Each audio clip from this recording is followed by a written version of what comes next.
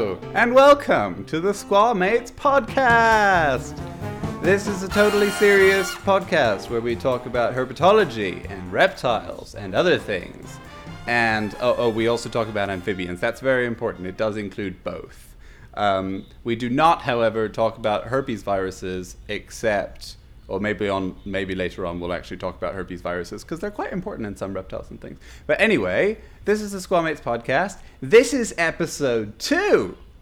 And it's very exciting. So I am one of your 3 co-hosts. My name is Mark D. Schertz, and I'm a herpetologist and a PhD candidate, and I am joined by my 2 co-hosts. I'm Ethan Kosak. I am a cartoonist and a reptile and amphibian enthusiast.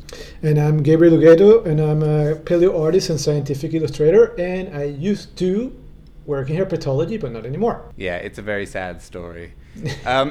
So as I mentioned, this is the 2nd episode, and approximately 1 month ago we aired the very first episode of the show, and I think I can speak for the 3 of us when I say we were very, very nervous about how the reception was going to be. First of all, because the episode was very long, and secondly, because this is completely new to all of us, and I personally was shocked by how great the reception has been.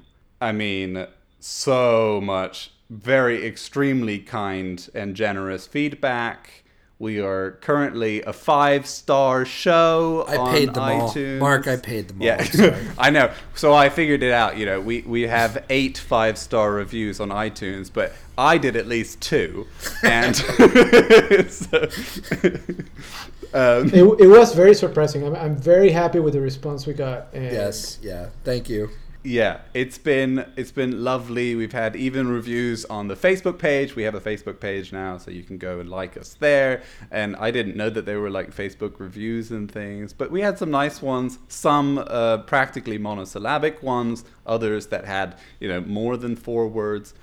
And so that's been really cool.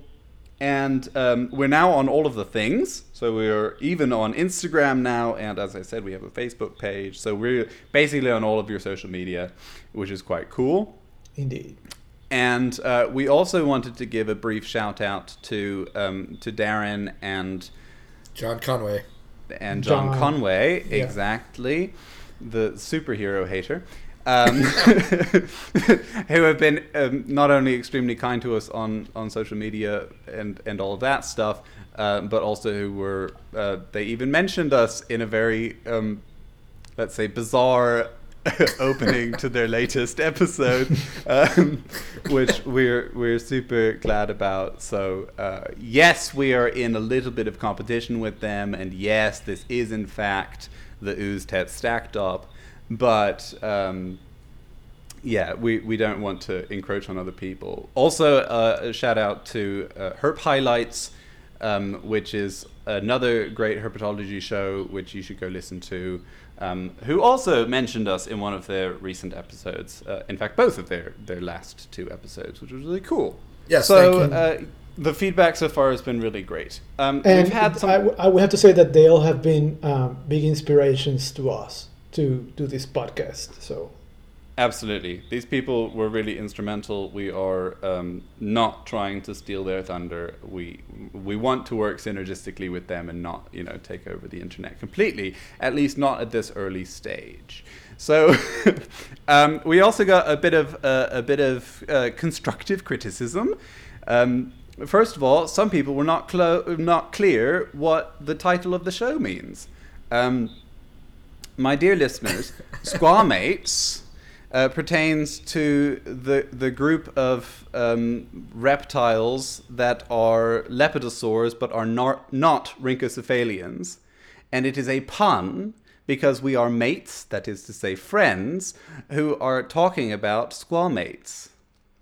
And yeah, so the title of the show is a pun. I'm really glad that we dissected the joke on air. I'm glad as well. I think it's very important that we do that going in, so that we can sort of set the atmosphere for this. Jokes are much funnier when you explain them. Oh, so much funnier! Absolutely. I like it when there's a sort of a plot line, there's a clear denouement afterward. You know, it's very good. Yes. Yeah. Okay, we also fucked up a little bit. And so this is the part of the show right at the beginning where we get out of the way the fact that we fucked up. You could call it FU, I suppose, but we might get into some copyright problems. FU, Mark. Yes. Well, fuck you too. So the fuck-ups were basically... Gabriel misused the word basal a few times, as did I at least once, so it's not entirely him. Basal is a term that, when you're talking about a tree, should be used really to refer to extinct, deep lineages, and anything that's living today is not basal by definition, but it is in fact basally diverged, so that is something to be aware of when you're talking about trees. Also, the levels were a little bit off, apparently, in some places, and people mentioned the fact that Ethan breathes relatively loudly. Okay, so I have allergies pretty bad. Exactly. I'm sorry. He has an excuse. I will stop breathing for the remainder of this episode. Exactly. So the other issue was that the episode was very long, and as I see it right now, we seem to be on a par for the same problem. So we're going to try and keep it short. Our goal episode length is about 1.5 hours. If this happens to be a bit longer, we apologize. We still are working on it. So just bear with. On the other hand, we had some people who were saying that 2.5 hours was perfect. So... that was very nice, but we will try and keep them shorter because 1.5 hours is nice. I think I'm willing to admit that it was a bit ambitious. It was a bit ambitious to tackle all of what we tackled. So we did, for the people who are listening to this as their very first episode, to give you a brief recap of what we did in the last episode. We talked about all of herpetological history ever, and then Gabriel very intensively went through literally every reptile and amphibian that exists today and their extinct ancestors. Or try to. Except for snakes. I gotta say, it sounds even more ridiculous when you say it out loud like that, but we did it. Well, so it was quite fun, but it did get a bit long in the tooth toward the end. And the final fuck-up that I'd like to mention was the fact that I incorrectly said that I said that I had doubts about the validity of these new giant salamander species in China. I really should have read the paper before slagging it off. And that's a good rule of thumb. It is a good rule of thumb. You know, sometimes you read the abstracts and you're like, nah. But this one, I was betrayed by my own tendencies, which was relatively stupid. The paper, in fact, is really interesting and really cool, and it will be in the show notes on the website. So if you go to squamatespod.com, you can go to the show notes, and then you can see the paper, which is really cool. So let's move on to everyone's favorite segment of the show. It's their favorite just because of the name, which is Works in Progress, which is where we talk about what we've been up to for the last month since the last episode. But not really since the last episode released, rather when we recorded the last episode, which happened some week and a half before the episode is released because we need some time. We need a buffer. Because we're only human. Yeah, exactly. We can only do so much. Yeah. So I wanted to go to the JMIH conference, but did not make it for a number of reasons, which I won't go into. But I wish everyone well there. I hope everyone's having a great time. Yes. So for those who don't know, the JMIH is the joint meeting of ichthyologists and herpetologists. Yay! And great. Now we're going to get hate mail from ichthyologists. I do apologize, ichthyologists. The dead things fish, that you study are dead fish in the mail. Yeah. Theoretically, I mean, the ichthyologists are like the physicists of biology. You know how physicists say, well, all biology is really just applied physics? Ichthyologists are like, herpetology is really just terrestrial ichthyology. So they're a nightmare. but it's an annual meeting that usually happens in the States. Although I think the next one's in Mexico. Am I correct in thinking that? Anyway. Could be. I don't know. I live an hour away from where they're having it right now, which is why I wanted to go. But yes. yeah. Sorry, everybody. Yeah. That's a shame. Also, this year at the JMIH, there's been all kinds of really cool meetups. There was a Herpers meetup, I guess, and some other interesting ones that we all were not able to attend, alas. But yeah, so. Oh well. So I'll talk about what I've been doing for the last month. I had a PhD student here visiting from my lab in Braunschweig in north central Germany, and we scanned together about 100. We micro-CT scanned about 100 Phelsuma geckos, so day geckos, for her PhD project, which was a massive amount of work. And I have also been using the time to put off all sorts of important things that I should be doing for my PhD. So that's gone well. July is actually quite open and free for me for a number of different reasons. But the consequence has been that I've been productive on a lot of things. I've had, in the last month, I've had 2 papers accepted, and I got 2 back from reviewers, which is really cool. So we've got 5 new species, so 3 new geckos and 2 new frogs that'll be published in the next 2 months or so, which is really cool. But things that I really wanted to do. Just another Thursday for Mark. It's just another Thursday. So it's just been normal weeks for me, all of that stuff. Sorry. Yeah, and that's been my month. Oh, and today I got 7 new orchids in the post, which is very exciting. Oh, nice. Yeah.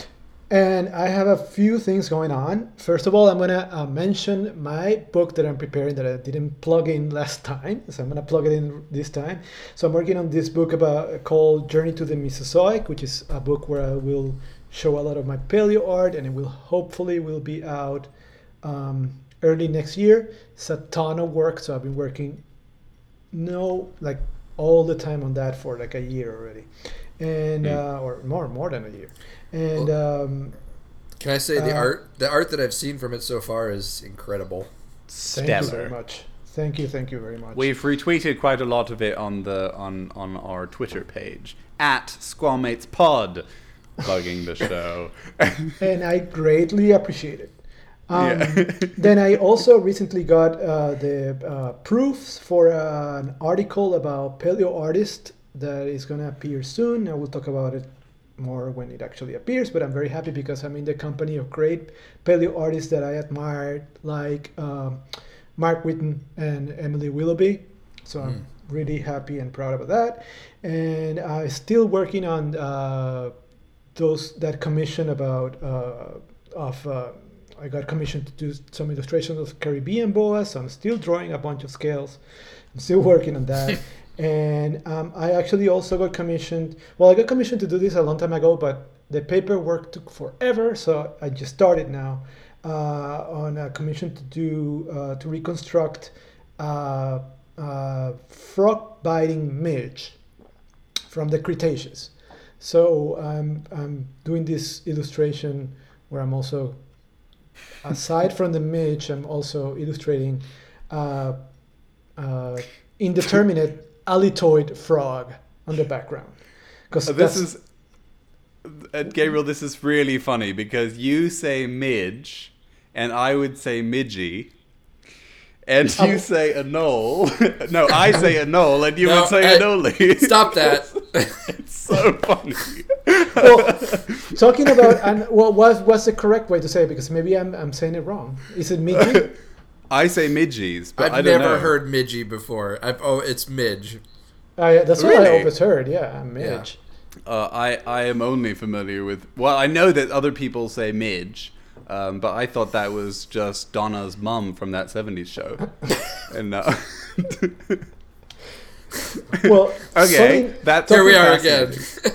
Well, and to get in that subject again, I told you guys last time, I went to the preview of the documentary about Anolis, and we had all that big argument about how to pronounce Anoli. There was a big fight, and all of Twitter agreed that it's pronounced Anoles. All of Twitter didn't agree. There was a huge amount of people that say Anoli, and there are reasons for it, but we're not going to get into that again here. I'm just going to say that it's actually from a Carib word that is Anoli, and so it should be pronounced Anoli. So I went to this preview of this documentary about Anolis on the Frost Science Museum here in Miami. I got invited because I did some vector illustrations that will be used for the website and the webpage of the Smithsonian Channel when the documentary actually premieres in the fall. And it was a really, really cool documentary. It was done by Neil Lawson, who has worked with Anolis before, and he's an amazing documentarist, filmmaker. And the documentary talks basically mostly about Anoli ecomorphs. And I'm guessing all of you guys are familiar with what Anolis are, but if you are not, some listeners are not, I'm just going to say quickly that they are a group, a family composed of only one genus, although that's a long story, but we won't talk about it right now. The most diverse vertebrate genus. They have way over 400 species, and they are distributed all through the neotropics and here in the southeastern United States also.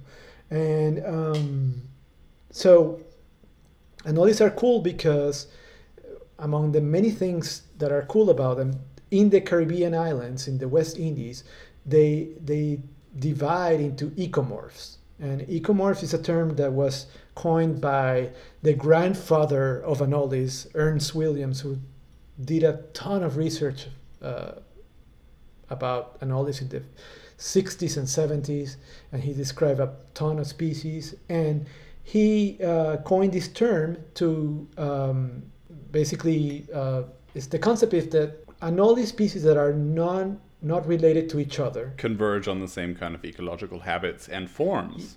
Exactly. They have the same habitats, they use the same habitats in the same way and are morphologically similar. So let's say that you have Anolis from Cuba and Anolis from Puerto Rico. Even though they are not closely related to each other, they are very, very similar morphologically, and they use the habitat in the same way, just because that's the way that they evolve in each island, and it's a really interesting.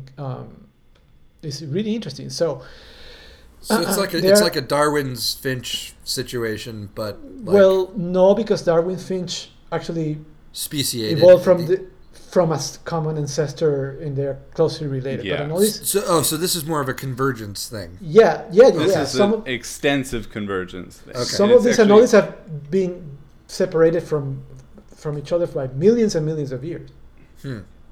It's really impressive. It's one of the best systems to study convergent evolution on niches, taken completely apart from evolutionary history. Yeah, and the interesting thing is like what I said. They are not related to each other, but they use the same habitat, the same niche, and they behave in the same way, which is really interesting and crazy. And sometimes you can see an Anoli from one island and from the other island. They're not related. They look very, very similar.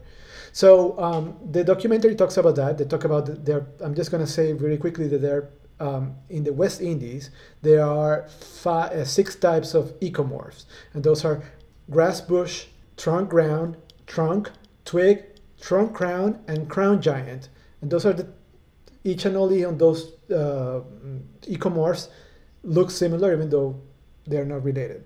So the documentary is focused mostly on the Antilles, on the West Indies. They also focus here in Miami because we have Anolis introduced from almost every one of the ecomorphs from different islands. We just don't have twig Anolis, and we don't have grass bush Anolis, but all the other ecomorphs we have. Thanks, Pet Trade. Well, yeah, but a lot of them are actually not from the pet trade. A lot of them have been, well, not a lot of them, some of them, like the brown anole, came probably from potted plants and stuff like that. Yeah. All kinds of movement of neotropical things across the world. We routinely receive banana spiders that have been brought in from Central America into Germany because bananas are coming from Central America. So, and we have frogs and stuff that also make it with those shipments into Germany. So yeah, they're actually it happens all the time. Yeah, there are actually lists of countries have lists of the stuff that they get in shipments where you can see all the animals that they have with them. So I will probably talk about this more in the future, and because I would really like to. Yeah, we need to do a whole episode on it actually, because I mean, you mentioned older studies, but one of the most important, probably the most important study with specific regard to this convergence between the different niches is that by Lossos et al. That was published in Science in 1998. Yeah. Which is called Contingency and Determinism in Replicated Adaptive Radiations of Island Lizards, where they showed precisely this across the Greater Antilles. Yeah, or and Antilles, or whatever. Antilles. Anoles in Antilles. I'm just going to say also that these ecomorphs only work partly in the Antilles. There are some ecomorphs, there are some anoles that do not fit any ecomorphs, even in the Antilles. And in the mainland, probably due to a lot more competition from other types of lizards, other predators, etc., anoles behave, they don't fit mostly, for the most part, these ecomorphs. But in the Antilles, I'm just going to make a mention that, because you guys like these false chameleons that used to be in the genus Cameliolis, they do not fit any particular ecomorph either, because they fit the chameleon ecomorph, which is ironic. No, they're actually about the size of a crown giant, but they may behave a little bit more like a twig anole. Yeah. So which is just like a chameleon. A crown giant would be like a Cuban night anole type of. Exactly. That's exactly a Cuban. Yeah. So I can give you a quick example of each ecotype. Like grass bush anole, you actually have one in the mainland. Could be like Anolis auratus. Then a trunk ground could be the brown anole here, the Anolis segre. Typical trunk ground. Then you have trunk Anolis disticus is a typical, the bark anole is a typical trunk anole. The twig anole, you have plenty of those in the mainland also. Trunk ground anole, the green anole is a trunk ground anole. Anolis caroliniensis, typical trunk ground anole. And then, like Ethan said, a crown giant is the Cuban night anole. Anolis sequestris is a perfect example of that. Can I just interject one thing? I almost got fired from my first job at a pet store because I let loose a Cuban night anole, and it, like, while my boss was talking on the phone, and it jumped onto his head. And nice. An adult one, because they're huge. Yeah, it was an adult. I was cleaning its cage, and it escaped my grasp and immediately jumped onto the top of his head while he was, like, on the phone with a supplier or something. But he just kind of, like, he was angry for a minute, then kind of laughed it off. So I kept the job. But I was a teenager. That's funny. Yeah. All right, so that's all I've been up to. Yeah, good. I mean, I just wanted to mention the fact that a lot of these ecomorphs are convergently evolved. Like, the same sort of Anolis ecomorphs appear in other groups. Like, you have groups of chameleons that behave a lot like twig anoles, and you have groups of chameleons that behave a lot like or you have groups of geckos rather that behave a lot like trunk ground anoles and stuff. So you have all of these geckos would have to be on there, and we mentioned that last time, the toe pads being very similar. Exactly. Well, one of the characteristics of the trunk anoles in particular is that they behave a lot like geckos and they move like geckos. If you've ever seen a bark anole moves exactly like a gecko. It goes, it holds its body close to the trunk. It doesn't raise its head. It's completely flattened against the trunk. So exactly. Let's move on to Breaking news. It's the breaking news. It's where we talk about the news from the last... Well, usually it's from the first episode. But in the last episode... no, other way around. Usually it's from the last episode. But in the first episode... we talked about all of herpetological history ever, and we didn't actually mention any of the papers that appeared this year so far. So in this particular breaking news section, we're going to go through quickly a few of the really big hitting papers that appeared earlier this year in 2018. Now, I should say... I did a Google Scholar search, one of those advanced searches where you give in lots of different terms with the word "and" in between them, and then you subtract lots of other things to make sure that you don't get any sort of like robotics sort of crap. And what it came out with is that just in 2019, because, you know, there's a lot of stuff with Mark, biomechanics. You're going to anger the robots now. I know. Well... We're going to get angry letters from robots and ichthyologists now. Great. Yeah. Biomechanics inspired by animals is very interesting, but it's not actually studies on reptiles and amphibians. But anyway, studies that appear to have been focused only on reptiles and amphibians, that are like, as it's in the title, one of these terms, is about 17,000 in 2018 so far. Okay? So there are shitloads of papers coming out about reptiles and amphibians.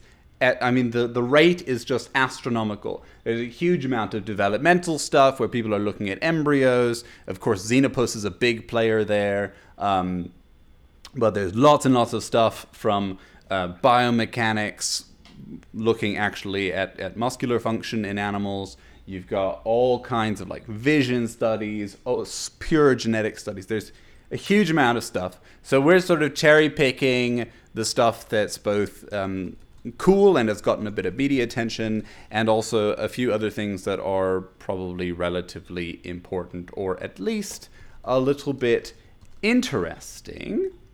So we're gonna start off with the fact that there is a fossil frog. Mm-hmm. And not just any fossil frog, because, you know, fossil frogs happen all the time.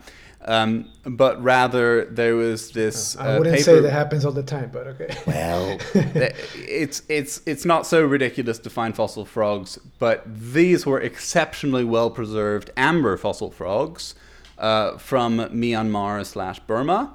And it was published by Lida Ching et al. In Scientific Reports. And without going into too much detail, basically, this is an archaeobatrachian. So as you'll remember from the last episode, these are not the super advanced neobatrachians, but it's one of the part of a grade of older frogs. And it belongs to the alitoids. So you might be familiar with midwife toads, which is Alites or Alutes.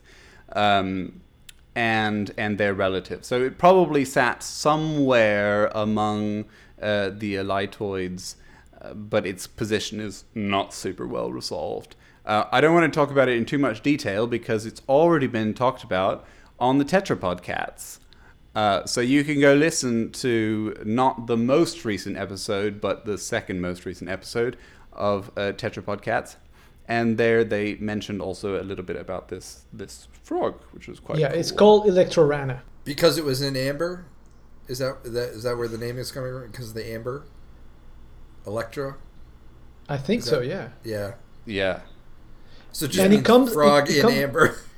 Yeah, and it comes from the same deposits of amber that got that amazing Siluriosaur dinosaur tail. Oh, cool. And also an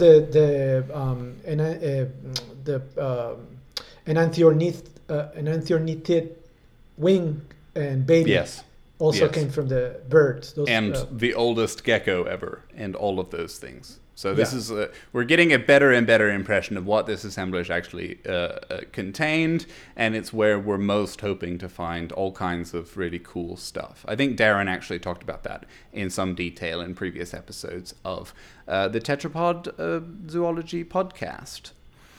And on a similar note, we should talk about the stem squamate from Italy, but we don't really have to, because if you go to your iTunes or whatever you use and you go and listen to Paleocast, Paleocast did a whole interview with the first author, Dr. Tiago Simoes.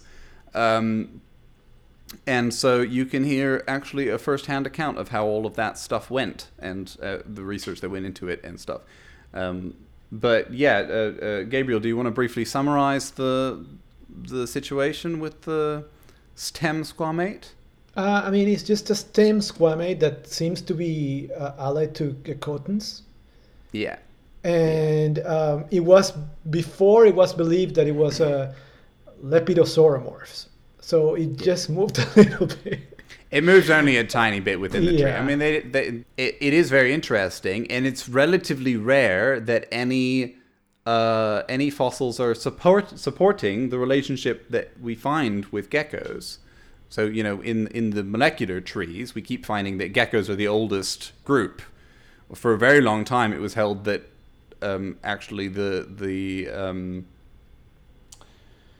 acrodonts, so the chameleons and things, chameleons and agamids were one of the oldest groups. Yeah. And only recently with genetics have we seen that geckos actually fall out as one of the oldest groups of squamates. Yeah. And it's very rare that fossils support that sort of relationship, and this is one of them. So that in itself is quite cool. If you listen to the first episode, you will hear that we talked about that also. Yes. Exactly, and went through geckos in perhaps more detail than was strictly necessary. The poor snakes. I've had lots of complaints about the fact that we didn't mention snakes in very much detail, so we will do better on that. We had no voice by the time we reached snakes. So yes, by the time we reached snakes, we had neither voice nor patience left. So sincere apologies. And to prevent that happening again, we'll move on and talk about the chytrid story. So you might be aware that we posted a poll on Twitter as to what we should discuss in this episode, and with the idea of, maybe people wanted to hear more about Anolis ecomorphs, which they've heard anyway. So which you're gonna hear more of, whether you like it or not. Deal with it eventually. Yes, exactly. Or the chytrid situation, or axolotl genomes. And the vote was overwhelmingly in favor of axolotl genomes, which was quite surprising to me. But we need to anyway mention the chytrid story because it is really, really big news. So the gist is there's a paper by Simon O'Hanlon et al. That was published in Science just 2 and a bit months ago, I think. And it had, so there were 58 co-authors. The last author was that just people who walked by the lab one day? No. And I mean, these people have been really intensely involved in various different ways. I know many of the authors. I know many of them personally. In fact, the last author, Matthew Fisher and I. So Matthew Fisher runs a group at Imperial College in London. He and I have danced together in Madagascar. So I do, in fact, know several of the authors personally, and I can tell you that, at least from my impression, few of them are going to have been layabouts involved in this work. There's a really huge amount of work that's gone into it because they sequenced the whole genomes of more than 200 isolates of Batrachochytrium dendropatidis. So that's the fungus that causes chytrid. So 200 isolates, that's a huge amount, and from all over the world. And essentially the conclusion of the paper was, because they did a phylogeny, a dated phylogeny placing where the branches of the tree go, and the overwhelming outcome was that the origin of the chytrid fungus that is causing such devastation across the world is in fact in the Korean peninsula. So people who are familiar with chytrid and the history of chytrid and where the finger pointing has been, it has been largely at Western Africa, which is the origin of Xenopus. And so, in fact, we had a question on Twitter by @Dr. Owen Davies, who mentioned or who asked whether this sort of this new realization causes us to reinterpret the role of Xenopus. But I think it's really important to sort of look at the paper and see, okay, so the chytrid that has emerged and that has been spread across the world certainly had involvement in Western Africa, and Xenopus was one of the species that was driving that major exchange of frogs, because Xenopus were so involved in various different laboratory settings. So it wasn't just the pet trade that was causing all of this stuff to move around, but rather, the also medicine trade and all of the globalization process essentially. That has led to this whole proliferation. Isn't it Xenopus was used as a pregnancy test? Exactly. Right? Yeah. Xenopus have lots of really interesting... Exactly. So Xenopus have lots of really interesting properties, one of which is that you can develop... You can drop a little bit of urine from a pregnant woman on a Xenopus, and it will develop its eggs. Its follicles will develop. And then you can see, okay, if the woman is pregnant. Also, you can cut a Xenopus open, mess around with its insides, throw it back in the water without sewing it back up again, and it will heal very, very quickly. So Xenopus have really fast regeneration, really interesting skin biota. But yeah, so they have been a really serious carrier of chytrid. That does not change. All that has changed is that we now better understand the fact that at least the most basally derived, so I suppose you could say the most, I don't want to say primitive, but the sort of a relative. The same problem. Yes, exactly. It's very difficult to talk about this stuff again without a tree. Exactly. But basically, something like the progenitor to what has become the super virulent strain that has wiped out countless species across the planet. The oldest one, or most basically derived one, was found in Korea, or in the Korean Peninsula, which came to me as a total surprise. On what? Apparently to the rest of the world as well. What was where did they find it? What animal did they find it? Oh, I actually don't know. I do not. Could it be salamanders? Like, I was going to say, is it Hynobius? Yeah. I very much doubt that it was in a salamander. I would have to go into the paper in much more detail than I have. Maybe it was Bombina. It may well have been Bombina. It could be Bombina.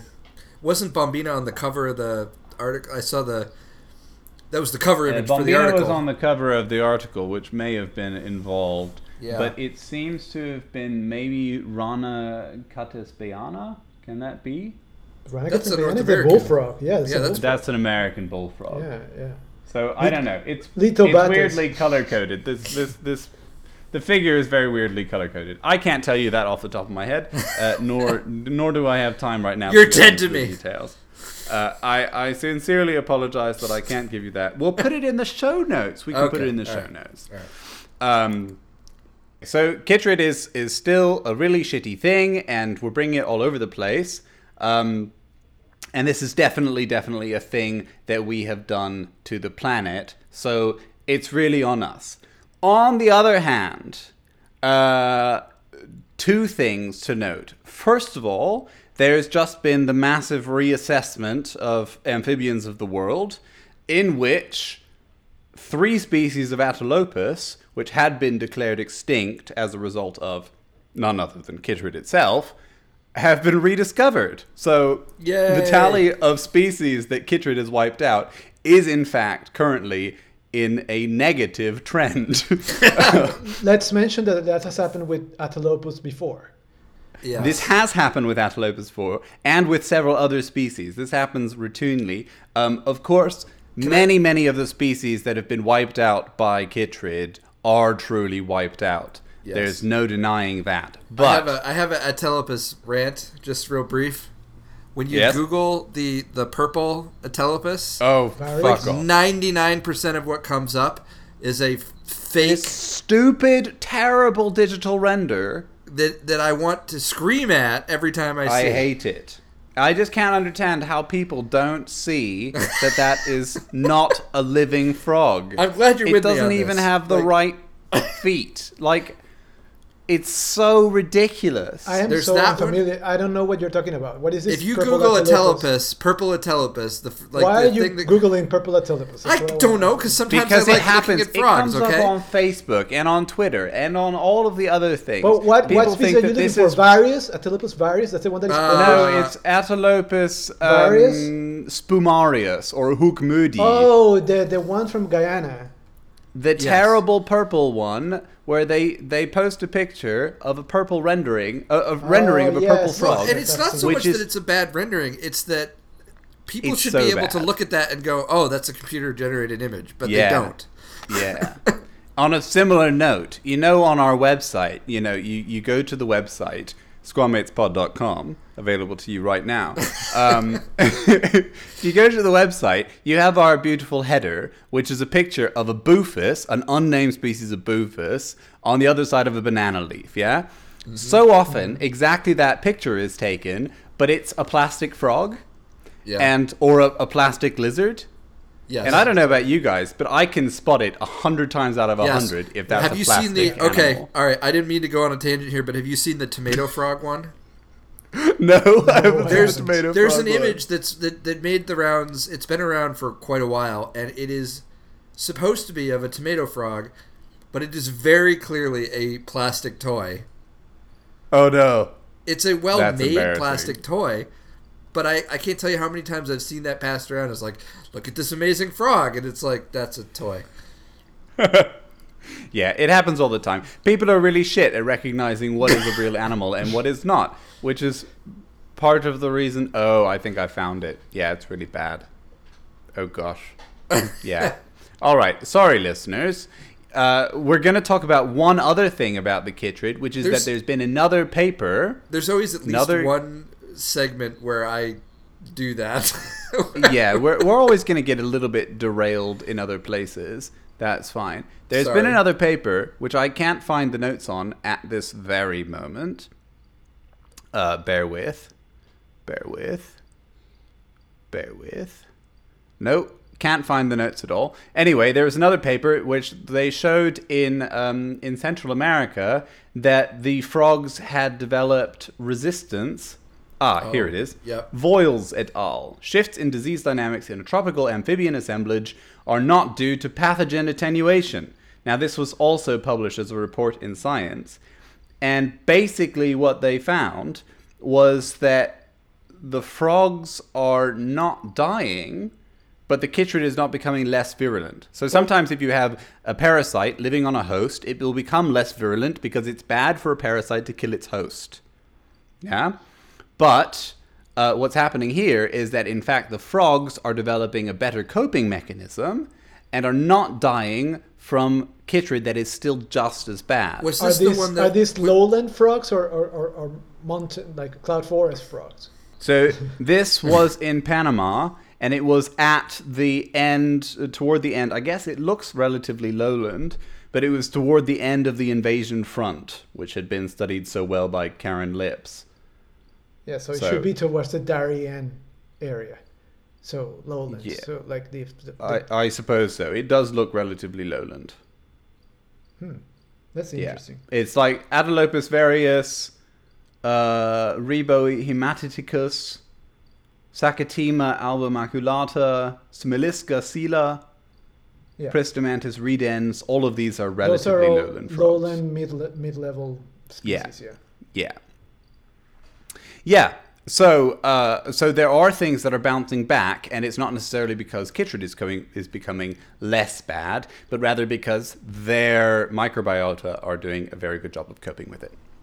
Evolution in action. Well, not necessarily evolution, but rather accommodation by the various different mechanisms that frogs have, which includes their extremely diverse skin microbiota. Probiotics, which is a big key word. Now, let's talk about some motherfucking cats. Jamie Lee Curtis fixed it. Got it. Who is he? Why? What? What? Probiotic. Never mind. The yogurt. Oh God! Because what was the name of the yogurt commercial? Activia. With Activia. Yeah. This won't make sense for anybody that is not from the United States. No, the non-USians among us do not understand at all. But there is something very similar in Germany, does not have that link. Anyway, okay. Probiotics are good in frogs, good in your stomach. Take them and you might poop better. So, let's talk about some motherfucking cats, shall we? So there's this study by JCZ Wojnarski. I don't know how to pronounce that. Wojnarski? Sounds like it. Wojnarski. It was published et al. So it was published this year, obviously, in Wildlife Research, where they showed, relatively convincingly, in my opinion, that cats in Australia alone kill 2 million reptiles a day. Oh, keep your cats indoors. Yes, please. 2 million a day.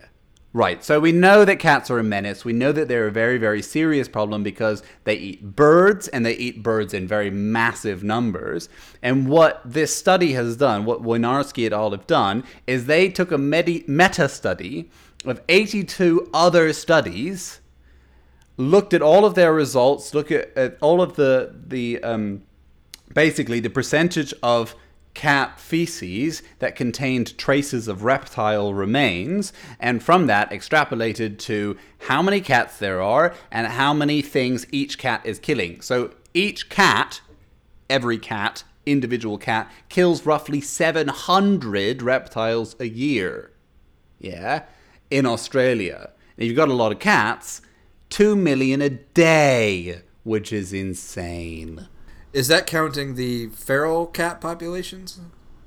Yes, that includes it feral. So it's divided into 3 categories. It is the feral cats, the feral cats, the pet cats, and there's a third category, I think. So they broke them down because they behave differently. The working cats. Urban cats. Yeah, I think it's the urban cats. So the urban cats obviously have a lower reptile availability, and tend to get hit by more cars. They have little fedoras. Exactly. Everybody wants to be a cat because a cat's the only cat. I'm having so many mental images right now. How to eat all of the agamids. Yeah. So, by the way, this is well known, and there have been many studies that have, many species island species in particular, reptiles, that have been driven to extinction by cats. Yeah. It's not good. It's really, really bad. I think. I've seen people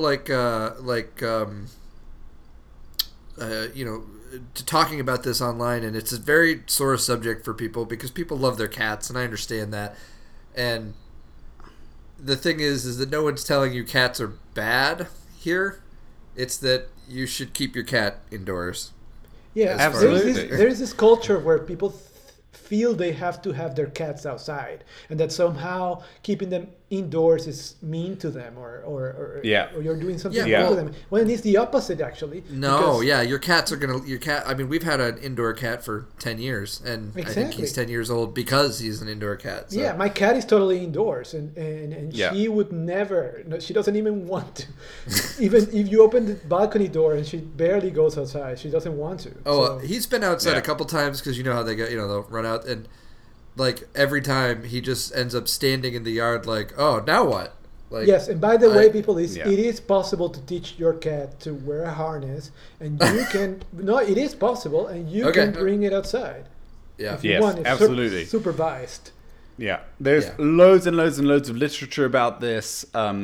There are so many benefits for keeping your cats inside. They are much less likely to get any kind of traumatic injury, especially get hit by cars. Yeah. They're not going to get stolen, which happens remarkably frequently.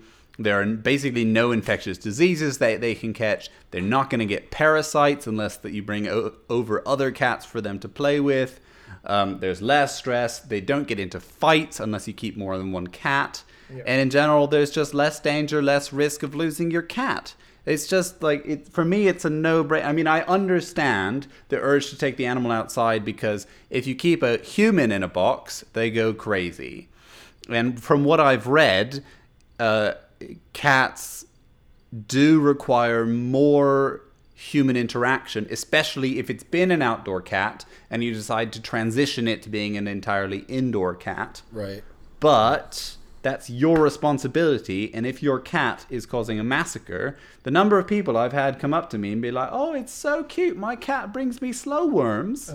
That's an awful thing. The cat is bringing you one of the 20 slow worms that it's killed, and you don't see that is causing, it's really devastating the populations. So there's just no reason to let your cats go outside. Play with your cat indoors. Interact with the animal, and it will be happy. They're not pining for going out onto the town. Pining for the fjords. Sorry.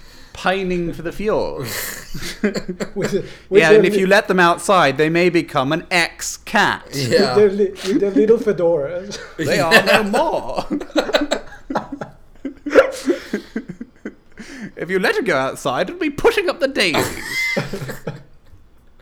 All right, and the last piece of breaking news comes to you from our correspondent on Central and South America, Gabriel. Yeah, so it's this really quickly, this very big paper about 5 new species of snail-eating snakes from Ecuador and Peru.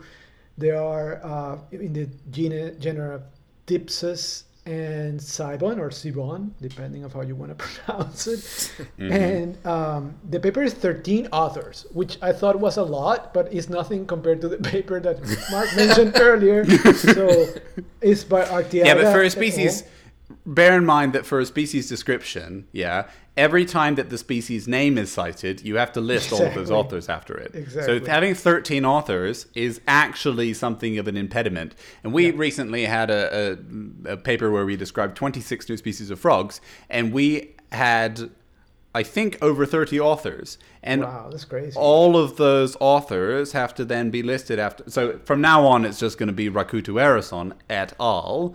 Because it's ridiculous to list all of the names at that point. And I think that, there's a trend toward towards sort of an inflation of who you include among the co-authors. I have a big problem with that. But at the same time, it makes science more inclusive. And I mean, I don't want you to just be taking on anyone from down the hall. I don't know the particulars of this paper, but I'm just going to say, when I worked as an independent researcher, I was very much against including more than 4 author stops. And when people wanted to include me in a paper where I had done very little, which is what usually happens with some of these people, I refused because I don't believe in that. And I think it's... Yeah, I think this is a personal moral choice because... if I have done work on a project, I want recognition for my work. But it depends on what you've done. And if they're not going to pay me, all I'm getting out of that project. Yeah, but some people just give you access to their collection and they want to be there, which I don't agree with. No, that's completely ridiculous. And it happens often. And also, you get into all kinds of things. Like, should the technician who runs the machine for you to do X and Y be included as a co-author? Exactly. This is something I don't want to give you a definitive answer because mine does not gel with a lot of other people's. But, it's like the person who collected the animal that you want to describe, who collected the animal 100,000 million years ago and haven't worked in it or even know what it was. No, I have a problem with that.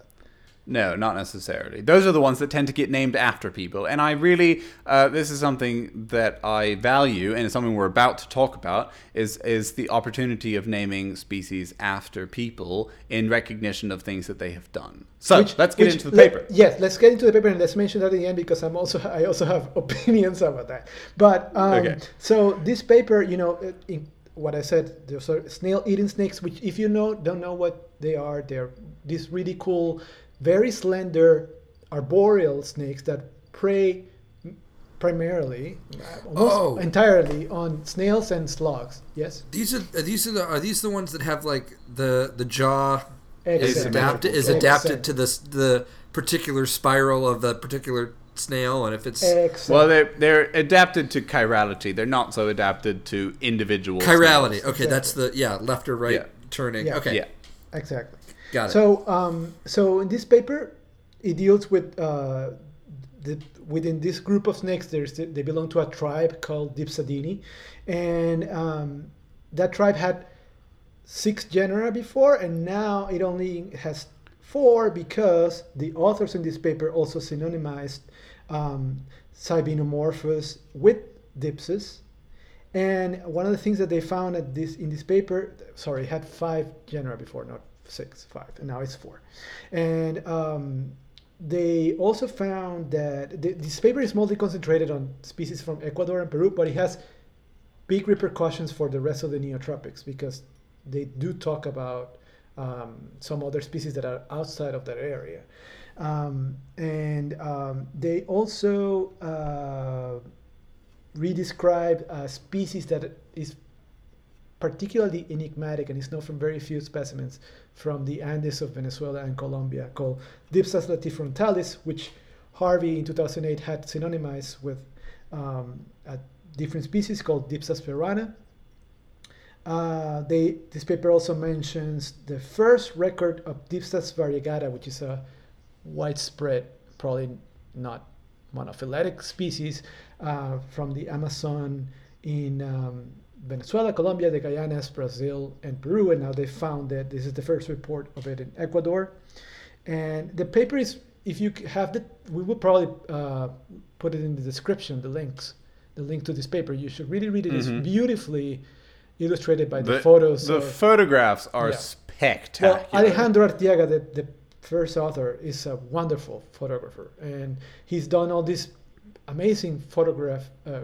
I do not understand how they every time get the snakes in the same position. There's a lot of posing. Because I do this a lot, right? I photograph a lot of snakes alive, and I cannot get them to adopt this pose. I am going to say that I'm not crazy about that position, and I'm going to tell you a little story.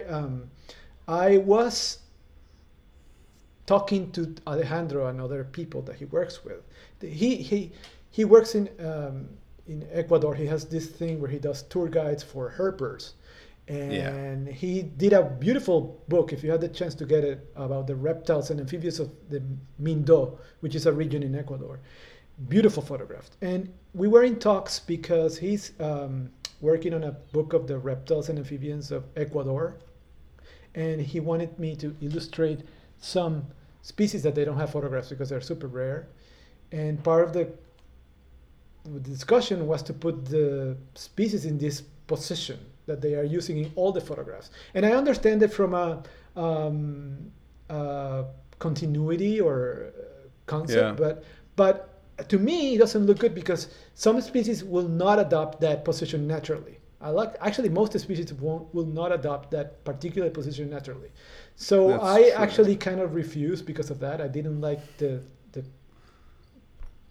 where they wanted to go with that. I mean, aesthetically, it's very pleasing, and it's one of the most compact positions that you can put a snake in and still be able to see the whole animal. Yeah. So it fits very nicely into squares. But other than that, it's not scientifically perhaps super accurate. And I'm a big believer in my illustrations, particularly my illustrations. I like to depict animals in positions that they usually, you can see them Adapt. Usually. Adopt. Okay, so besides that, I'm just going to say that I love the paper. The paper was really awesome. My only complaint with this paper, and this happens often with snake descriptions, is that the descriptions, the actual morphological description, is very small. And the reason for that is because most snakes descriptions are very small, so it's very difficult to, when you write a paper about snakes, to compare it with other goodness, it's extremely short. Yeah, and other descriptions of snakes in other papers are also short, so you don't want to you don't have anything to compare. And that's something that happens usually in the snake one description. paragraph. Yeah, and for people that work in lizards like me, descriptions are very long. Or in frogs. I'm not used to these tiny descriptions. That's my only complaint, but I know that they didn't, you cannot do much about it. Yeah. The other thing to mention about this paper is that it was quite important because they sold some of the names. Yeah. And they used the proceeds. So they auctioned off the names and they used the proceeds immediately. I thought this would take some time, some weeks or months. But what they did was they used the proceeds immediately to buy forest to protect. It's really cool.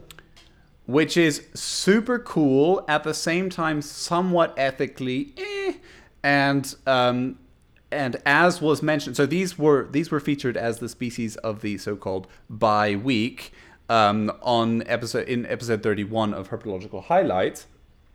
And as they mentioned, it can, by buying up land to protect it, while effective at actually protecting it sometimes, can actually drive conservation schemes into negative money because, first of all, property tax increases, and secondly, you have to now employ more rangers to patrol a larger area of the forest. So in fact, it can, even if you don't have to pay for the land yourself, you can dramatically increase the amount of money that you have to put into the conservation scheme. Not that that's not something that you want to aspire to, but for some of these things, it's just untenable because it's so much money and they have so We little. also should say that, we have to keep in mind that a lot of the forests are rapidly disappearing in Ecuador. Oh, yeah. And if you don't and Ecuador is probably one of the most, all South America is, but that Ecuador is very biodiverse. And if you don't protect those areas in particular really quickly, then you run the risk of having an area disappear in 1-2 years. Yeah. So that's really cool. The very last story of the section is just that there is a paper published by Jeffrey L. Weinel and Rafe Brown in Molecular Phylogenetics and Evolution, where they described a new subfamily of snakes in the Philippines, which they called Cyclocorinae. And what's really cool about these snakes is that they are an endemic radiation of snakes that has gone unrecognized on the Philippines because of the lack of molecular phylogenetics. So this is really, really interesting. It means that we have another nice island system of diversification of a single group of snakes across various different islands of various different ages. So it's a very interesting story. I don't want to go into more detail on it than that, but it's quite cool, and we will put a link to it in the show notes, and then you can go check it out for yourself. Okay, and now we move on to the next section of the show, which is #Herpers. Yay! So there's something important that we neglected to mention in the last episode, which is where or whence came the hashtag.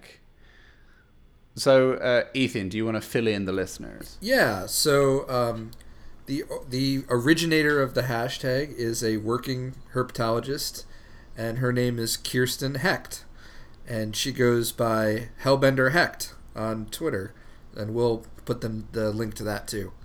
Yes, Hecht is spelt with an Hecht. Yes.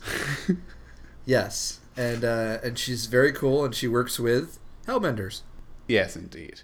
So she started the movement, and then it became a movement. It became quite a big thing. Yeah. And the herper that we are featuring on this week's episode is... I made a small pun. I don't know if you guys saw my small pun on the Twitter earlier when I said that it's a marvelous person. Because it's Professor Marvelly Wake. Damn it, Mark. No, I thought it was brilliant. Every time it's like that. So, Professor Marvelly Wake, if you go to her Google Scholar account, you see she has just over 200 papers, I think, 4,822 citations, which yields her an H index of 41, an I-10 index of 98. That is, for the layperson, she is a relatively big deal. That's a lot of citations. That's a lot of citations. That's really a huge amount of citations. She's a very, very influential researcher. And her main jelly are Sicilians. Now, Sicilians, back in the time when she was doing her PhD work, which was published in 1968, we knew practically nothing about Sicilians. And most importantly, we knew nothing about the way that Sicilians reproduce.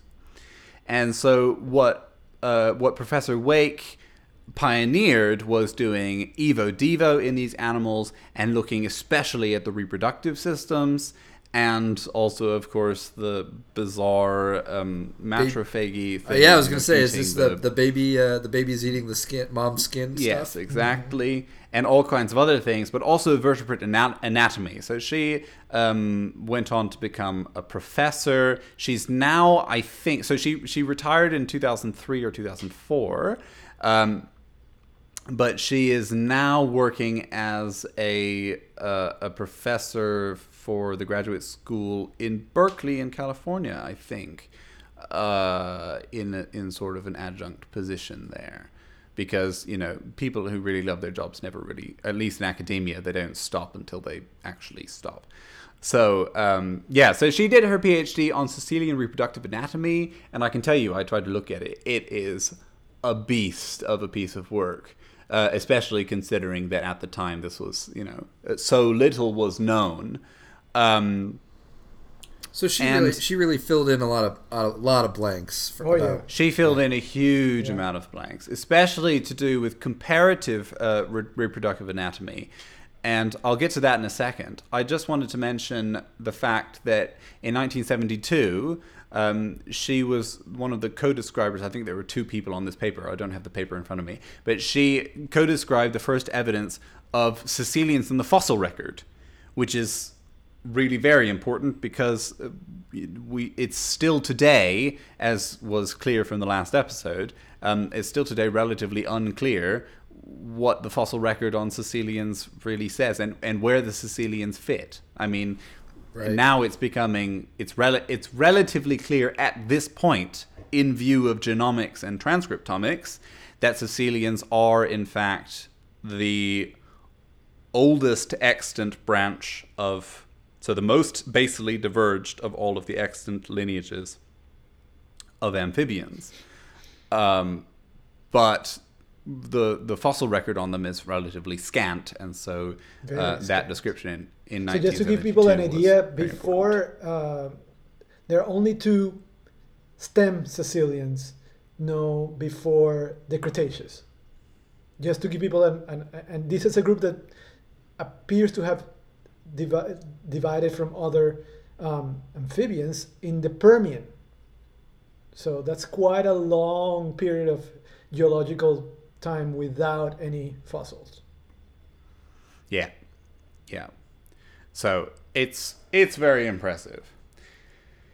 And that was very important information that she contributed in that regard.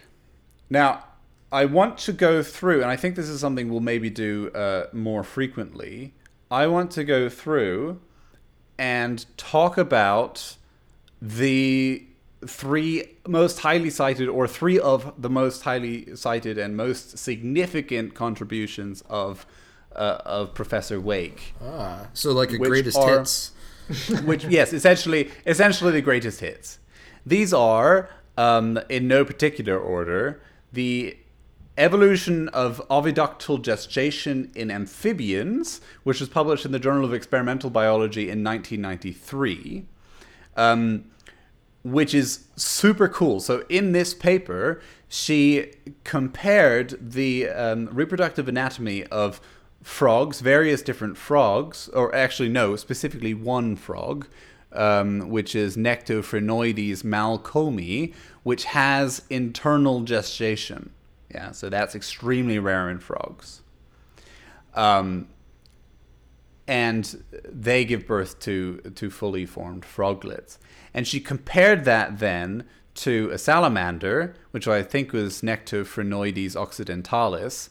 It's Salamandra atra, sorry. The Nectophrenoides is the Sicilian with which she compared it, I think. Okay. No? Maybe not. Dermophis. Anyway, yeah, she compared it. Yeah. And the conclusions are really quite interesting. She basically outlined a list of the various different progenitors and requirements of having this internal development, and what the relationship is between. So previously there had been this idea that cold temperatures must be involved in becoming live bearing. Well, her findings completely threw that apart, and rather said that it was some kind of way of coping with challenging environments, just in general. But it's a really interesting paper, and I believe it should be available online. I'm not entirely certain about that, but anyway, we'll link to it in the show notes. Now, there's another paper that I want to talk about briefly, which is The Reproductive Biology of Caecilians, an Evolutionary Perspective, which is essentially the proceedings from her PhD work, which were published in the book The Reproductive Biology of Amphibians, which is a very highly cited book by itself. And in general, this was the key paper. So I think this paper has something like 600 citations. This is the paper on which we base so much of our knowledge of how Caecilians reproduce. So this is quite a big deal. And the third paper is on the problem of stasis in organismal evolution, which was published in the Journal of Theoretical Biology in 1983, together with her husband, David B. Wake. So David Wake was the first author. Then Gerhard Roth was the middle author, and she was the last author in this paper. And this paper is very cool because, and I'm sure that this will thrill lots of people, the abstract of the paper ends as follows. Stable systems can be established which transcend species borders, and the fossil record offers no evidence with regard to speciation rates or the relationship of speciation events to morphological evolution. I think that's a delightful conclusion. So why don't you explain to people first what stasis is? It's not somebody's name. Yeah, so no, this is not. We're not talking about Stacy's. We're talking about would all the Stacys in the room please stand up? No, so we're talking about the idea of stasis. So stasis is a long period of essentially non-change, and what's important here is that we have the genetics. So this is a classical argument. When the use of the word living fossil is a classic problem. And this emerges from stasis.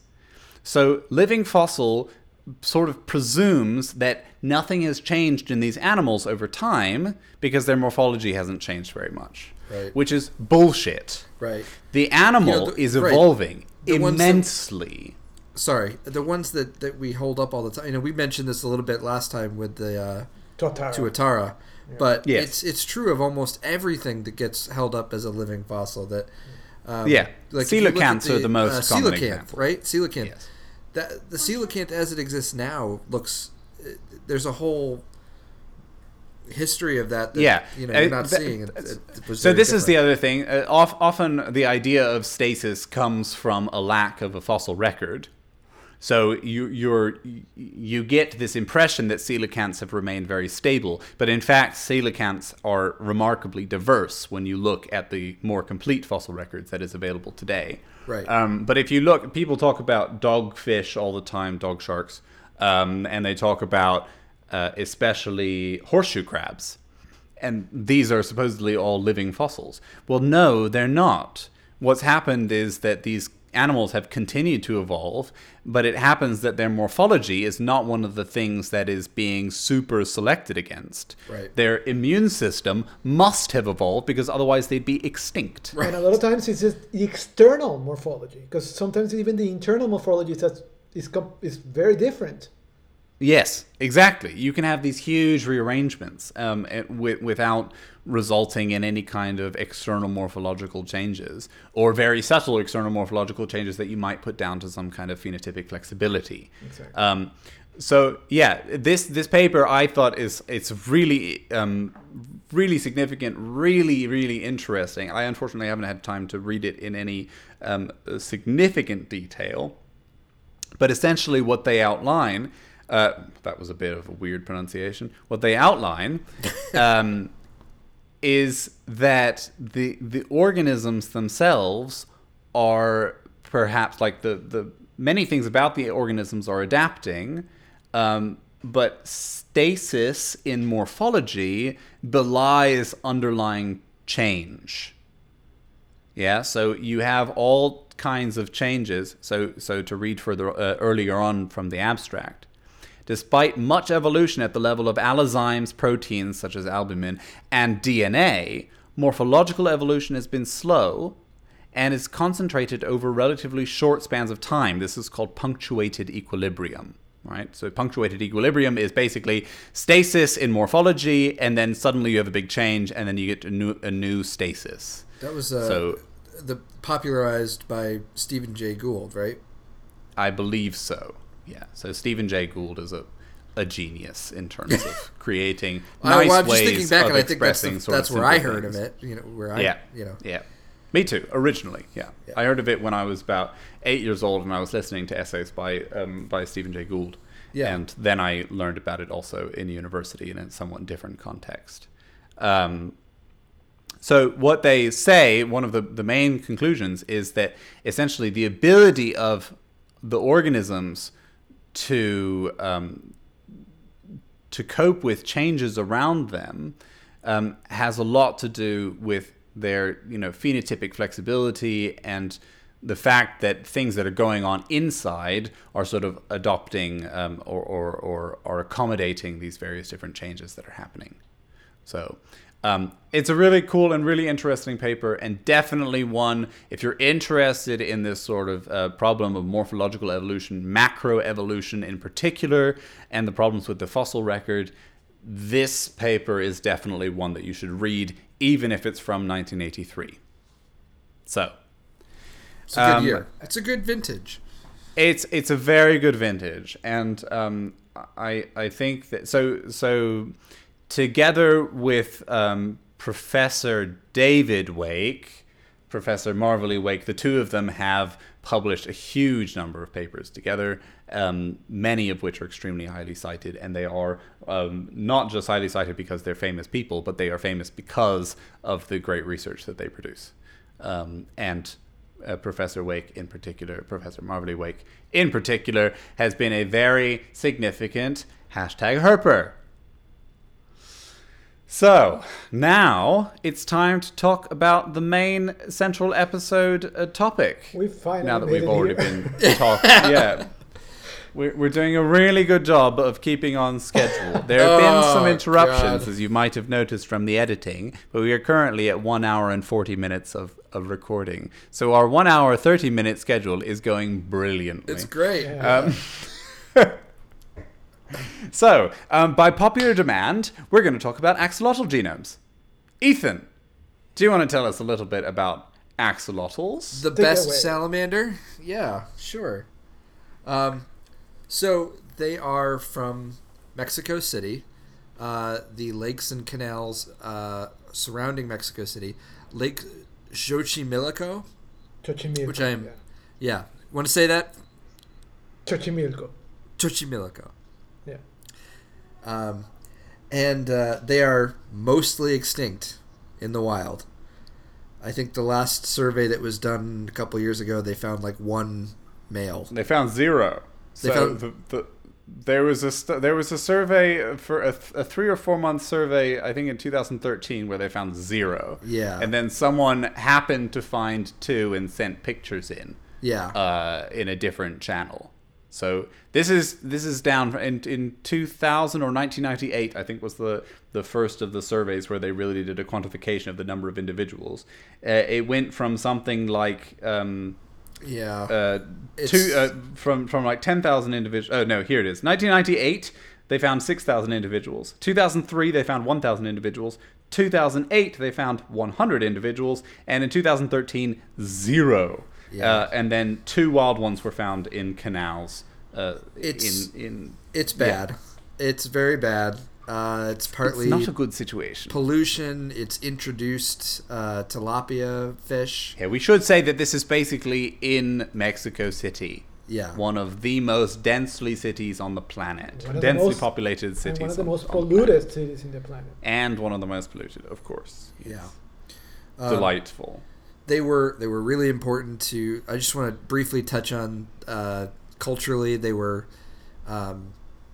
the word axolotl comes from Nahuatl, which is the Aztec language, and it's derived from the god Xolotl, who was the god of deformity and death and destruction, and twin to Quetzalcoatl. And it's the same root as the Xolo, where they get the Mexican hairless dogs. Same mythology. Very interesting. Some evidence that it just might have been a word for monster, but also Xolotl as a god was sort of tied to those dogs too. So there's some people who interpret that as meaning that it means water dog, which is interesting because we also have things like mud puppy and water dog. It's for funny a similar neotenic salamander. Yeah. Yeah. So interestingly, there's some evidence so that word that axolotl as I'm saying it the anglicized way there, but that it might have just meant something like creature, because there's an account by I think it's Montezuma's men saying that they were calling the conquistador horses axolotls because it's just a word for monster, And really cool. Do we know how that really was originally pronounced? Because I know how to say it in Spanish, but I don't know. Well, so the X sound is like an SCH sound. Okay. So it would be like axolote? Yeah. Okay. Right. As far as I can tell, I'm probably still saying it wrong, but yeah, it's not. We say axolotl in the States here, but that's totally not. Yeah, and in Spanish, the word is ajolote because it's with the X is pronounced as a J, so that's why we say Mexico instead of Mexico. Right. So I just wanted to give a little bit of a nod of the head, and this is also a big part. The mythology of it was always something that was really interesting to me about them, and it's a big part of why I based a whole comic series that I draw on that. That you still haven't really plugged properly, so now's your chance. Yeah, do the thing. I do a comic. It's called Black Mud Puppy. It's at blackmudpuppy.com, and it's about the Aztec god of the dead, Xolotl, trapped in the body of a axolotl. And forced to do good deeds against his will, is how I would summarize it. Very good. Yeah. So it's always something that interested me. In fact, the very first time I ever saw that was in a well-known book on a guide to their care by Peter Scott, who it opens with a picture of the Aztec god Xolotl and a little description of where they're from and stuff like that. So that was how I was introduced to that, probably around 8 years ago. Yeah, cool. Nice. I just wanted to mention about the discovery of axolotl to Western science. Yep. That is to say, not to the native Aztec people, who, of course, knew about them they had been essentially, as far as we can tell, using them in religious practices for a very long time before. We know they definitely ate them. Yes, exactly. Yeah. So they certainly ate them. But the first specimen that was collected to Western science and brought to Western science was collected by Alexander von Humboldt. Alexander von Humboldt is I learned this from the Wikipedia page, if I'm honest. But Humboldt is a very significant figure in terms of biogeography and in terms of understanding of the world in general. Well, there is a beautiful biography written by Andrea Wolf, published in 2015, which I think won the Costa Book of the Year Award or Biography of the Year Award. It is gorgeously written. I unfortunately have only read the first few chapters, but it's basically her retracing his steps on his various different explorations, especially in South and Central America. Yeah, in Venezuela, he did a big part of his research. Yeah. And that book is not only gorgeous to look at, but it's also very, very entertaining and interesting to read. So if you're curious about Alexander von Humboldt, go pick that up. But I think it's really cool that this German guy was just happened to be hanging out in Mexico, apparently. Actually, just a side note, the German center in Caracas, in Venezuela, is the Humboldt Center because of Humboldt. Of course it is. Yes. Yes. There were national days of mourning or international days of mourning across the world when Alexander Humboldt died. I was going to say he's another one that's sort of like Cope in that there's like a ton of stuff named after him. Oh yes. Yeah. But I think probably I would even wager to say more deservedly so. Yeah. Yeah. Okay. Very cool. And you've also found a thing about the hybridization and the albinism, right? Yeah. So this is a really cool thing. So the fact that we have albino axolotls is because of a experiment that was done, and I have the paper. It was a paper for the Journal of Heredity. Humphrey, and it was done in the 60s. They actually found a wild individual of an albino tiger salamander, and they were using axolotls in their lab. They had leucistic individuals, which means they were white with black eyes. They didn't have any true albino axolotls, lacking pigment entirely. So they actually hybridized that individual with their population of axolotls, and that is the whole reason we have albino axolotls today. They are all derived from tiger salamander hybrids. Yeah. This so it's important to know that tiger salamanders are Ambystoma tigrinum. That is, or Mavortium, depending on.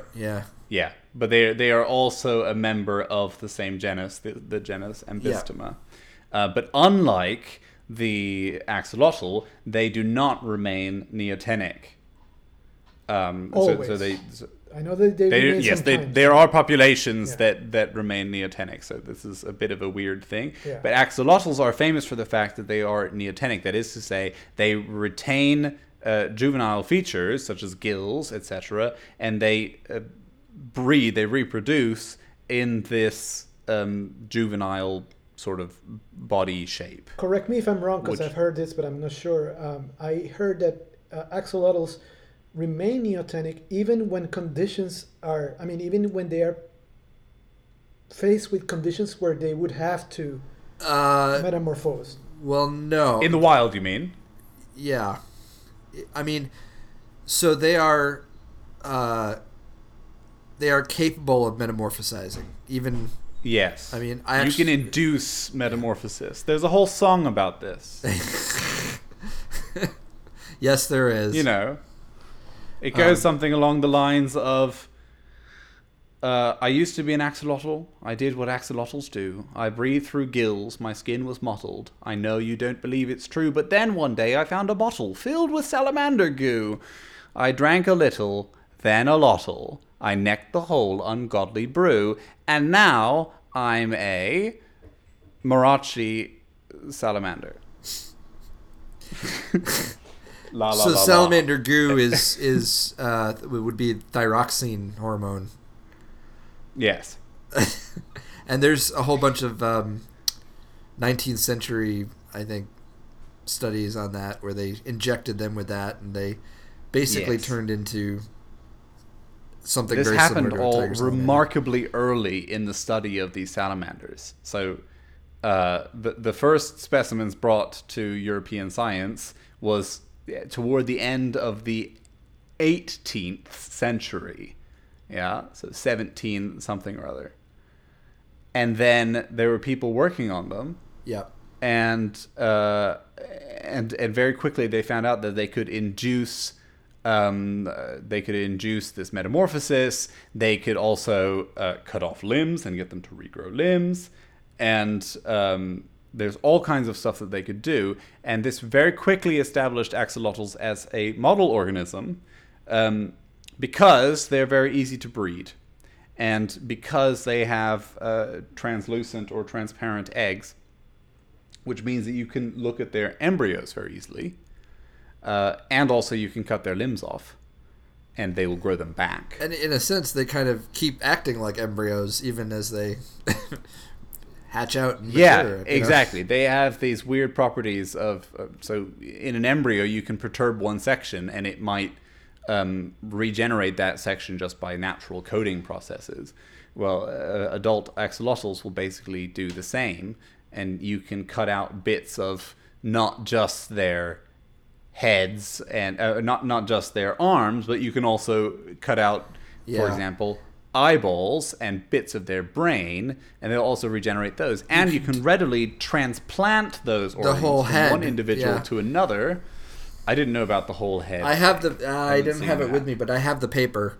That's another one of those papers that I have on my phone. But no, I think Ethan said the whole hand, right? No, the whole head. Oh, no, the whole head. There's a paper. Yes, they transplanted an entire head onto another one. It's right in the middle of it, right on the side, the side of its body. Oh, I see. They put a second head. They didn't replace the one head. No, they took a whole other head. Yeah. Well, even that's really funny. Yeah. Yeah. So one of the things that this demonstrates is the fact that they're basically able to recode where their nerves are going, because you can transplant the eye from so you could destroy the eye on the one salamander and take from another salamander its eye and place it on the front, and essentially what you expect is that it has something like a glass eye. And that never regains functionality. But in these salamanders, it regains 100% functionality. It becomes completely integrated, which means that the nerves are somehow finding their way back to the brain, which is ridiculous. And that's bananas. Yes. So these shits are bananas. I just wanted to, you mentioned the bringing them over in the 1700s. But most of the axolotls that exist in captivity today are descended from the group that was brought to the Paris Botanical Gardens in the 1860s. Yes, exactly. Yeah. Yeah. So that was I'm just in the process of confirming that I'm right with my 1700s thing, because yeah. So this regeneration thing happens only in axolotls or in other Ambystoma as well? It does happen in other Ambystoma, and in fact it happens in other salamanders too. But it is extremely well documented in axolotls, and I think because of their neoteny, I think is also part of it too. Mm-hmm. I don't think anybody's studied as much. I mean, there are definitely other neotenic salamanders in North America, like mud puppies, and they're obligate. They can't be induced to metamorphose, and there is no terrestrial analog to them.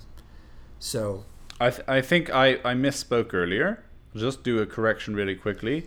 I think Alexander von Humboldt collected them in the early 1800s and not the late 1700s. Okay. But those were only scientific dead collections, and it was not until those specimens came to Paris that they were established as I had 1863 as the year, which would make sense. 1863, 1864, yeah. Would make sense because that was like the height of the aquarium boom. Yes.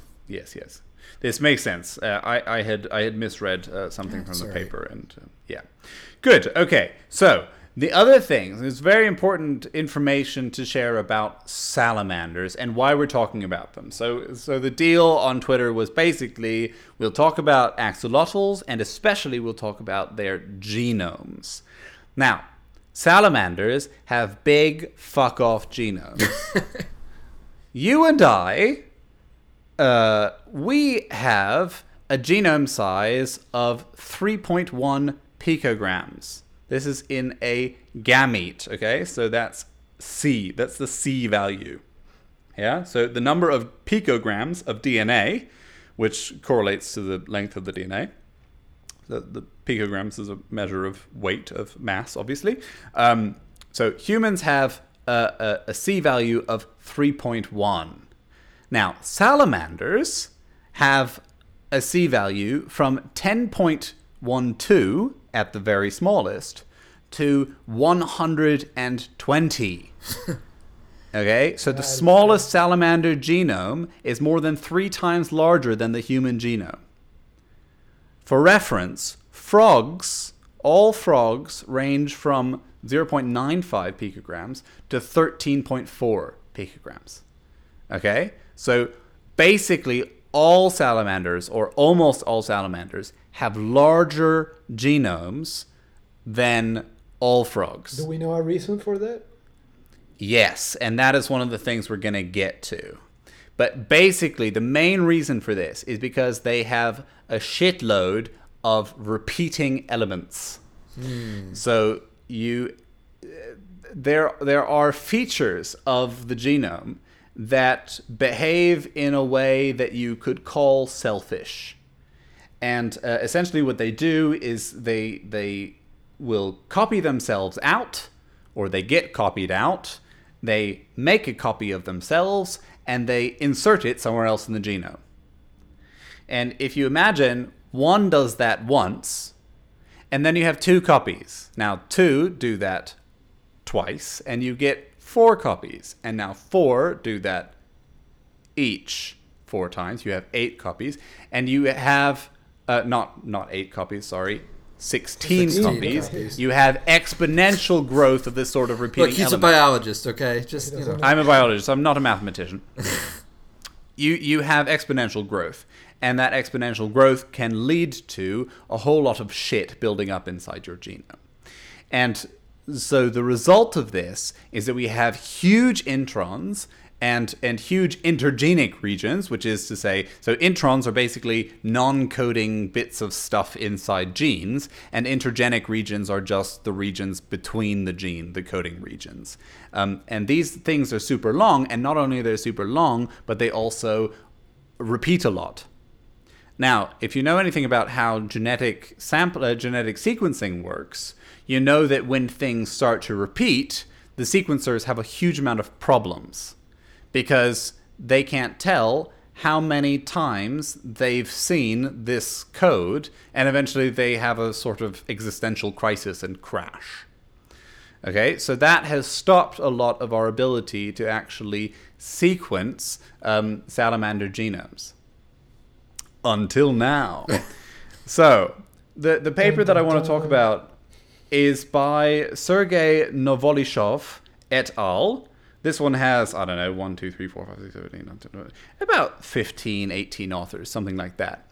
And this paper was published in Nature in February of this year. And I must say, having read it, it is my perfect idea of a Nature paper. For a number of reasons. But the main reason is that they just keep punching. It's just crazy. It's just like, okay, well, the first thing we did was we sequenced the entire genome. And then we resequenced part of it because we wanted to check that the bit that we'd sequenced was correct. And that's now a method that we're establishing, and other people can use that method. And then we went fishing for genes within the genome. But it actually, in fact, in order to fish for genes, you had to annotate the genes. So we made tissue-specific transcriptomes from 22 different tissues and produced nearly 200,000 annotated genes. That is to say, 99% of all eukaryotic genes known, which align perfectly to our beautiful assembly. And then we looked at these gene regions. We looked at things that were related to development and all of that stuff. We weren't quite satisfied. And so we did experimental tests where we knocked out different genes with TALEN, which is something I'd never heard of before, but is essentially just a way of cutting little bits into the genome, and CRISPR, which I imagine many of our listeners will have heard before, which is also just a way of cutting little bits into the genome. We produced transgenic salamanders, crossed them, and made mutants for the gene that these salamanders are missing, and got them to look exactly like mouse mutants. So this is basically... I imagine that something like 10 years of work have gone into this paper. It is stunning. So, can I just... Very hard to understand if you don't know a lot about the genetic-y stuff. Brief aside, just to talk about transgenic axolotls, because that's also a thing, and has been for some time. Okay. I don't know... I forgot to mention that before, but not only do we have, morphs where people have done albinos and leucistics and all these other things, but we also have transgenic axolotls that were developed, I believe, to study specifically limb regeneration, where they put they put GFP. Oh yes. And so now we have axolotls that glow in the dark. They glow in the dark. I have one. Very cool. He's very GFP is that's really cool. It's relatively rare, so you can get that in fish as well. You can get GFP fish, but they tend to be not treated super well.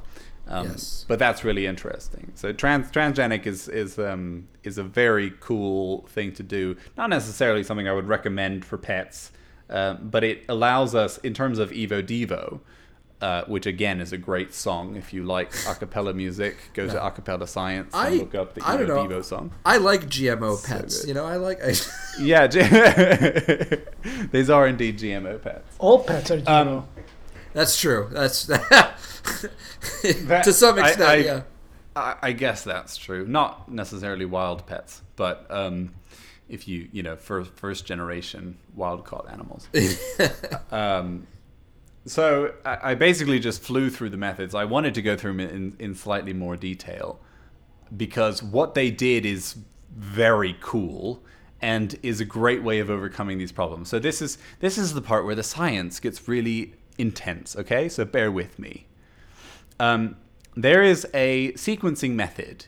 So you might be familiar with Sanger sequencing, which is just your bog standard. You sequence, so you use a primer, which is basically just a selector, to choose a bit from the genome that you want to sequence, and you just sequence that bit. Yeah? But if you're interested in the whole genome, you have to use a different method.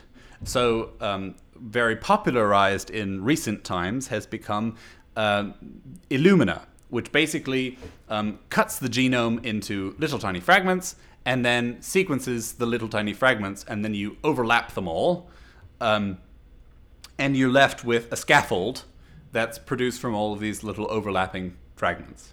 Now, the problem with Illumina is that the segments that Illumina breaks it into are something like 250 base pairs long.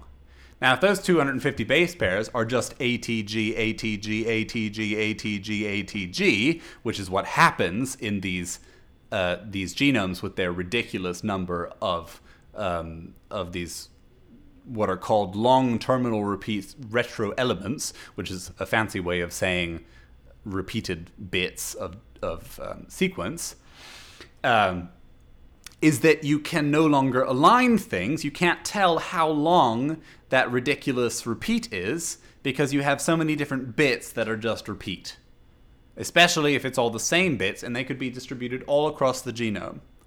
And this is where an alternate method comes into play, and that alternate method is called PacBio, which stands, I think, for Pacific Biosystems, which is a company name, but they produce a machine.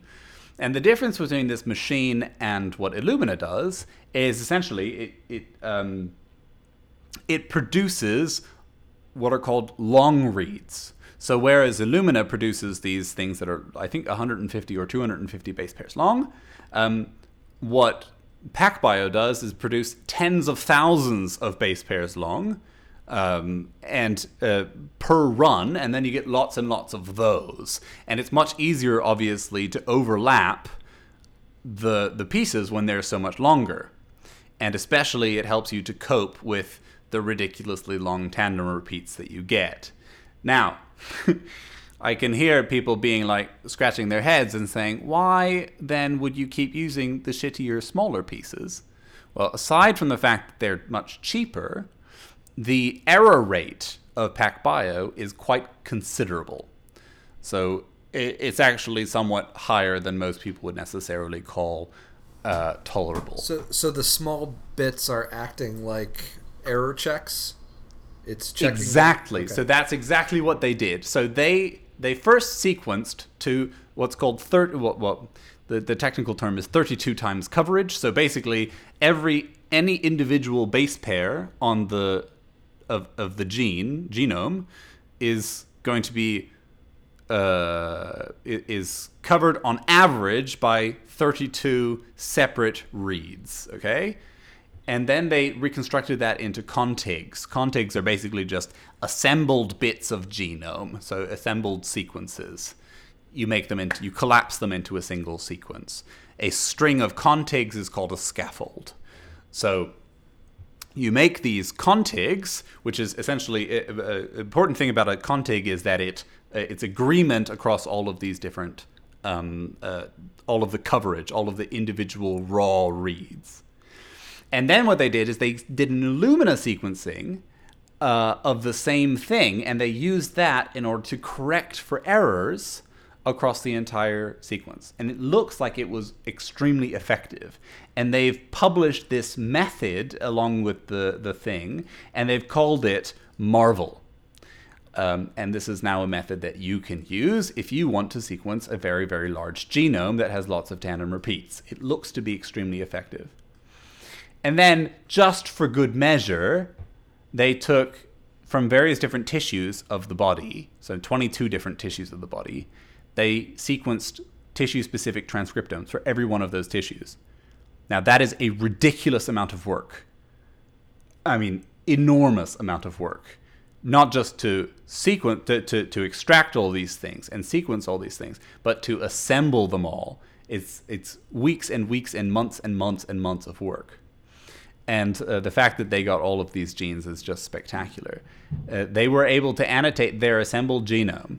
Their assembled genome, by the way, is not in the way that you might think of it. It's not consisting of various different chromosomes, but it's rather a number of different scaffolds that they have not been able to build finally into chromosomes because they tend to end with these sort of long repeats, and you don't know if you can now put them together or not. Maybe they are one chromosome, maybe they're not. But they got, in the end, 23,251 of their genes annotated, which is ridiculously good.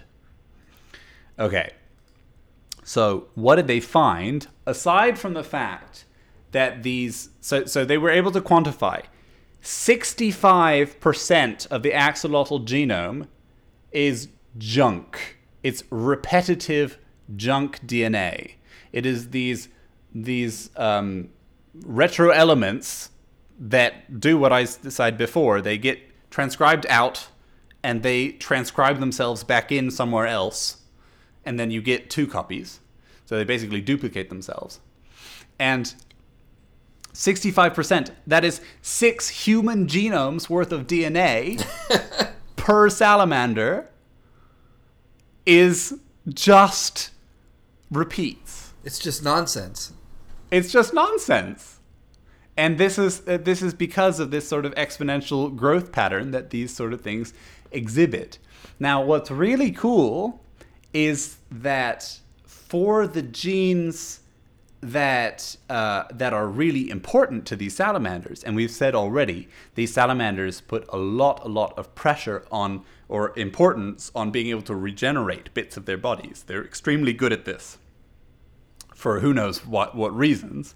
But when you look at the developmentally associated genes, and they did this first with one of the Hox genes. Now, Hox genes are genes involved in patterning the body as it's developing.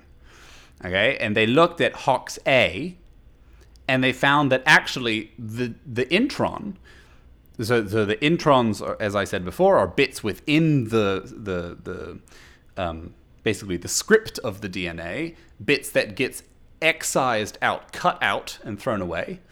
In other vertebrates, you have relatively large introns inside the Hox genes, whereas in the axolotl, you have the opposite. You have, in fact, very strong conservation on the intron size in HOX-A.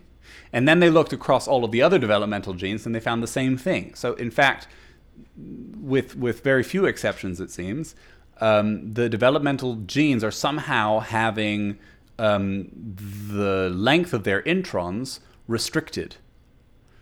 And probably what's going on there is that because they need to be able to use these things effectively, and in order to use them effectively, you have to have fast transcription. They're very pared down.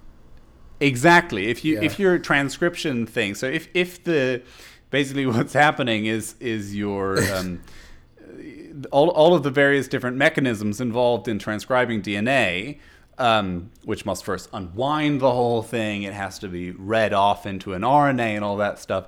It becomes extremely time consuming if you've got all kinds of crap in the middle.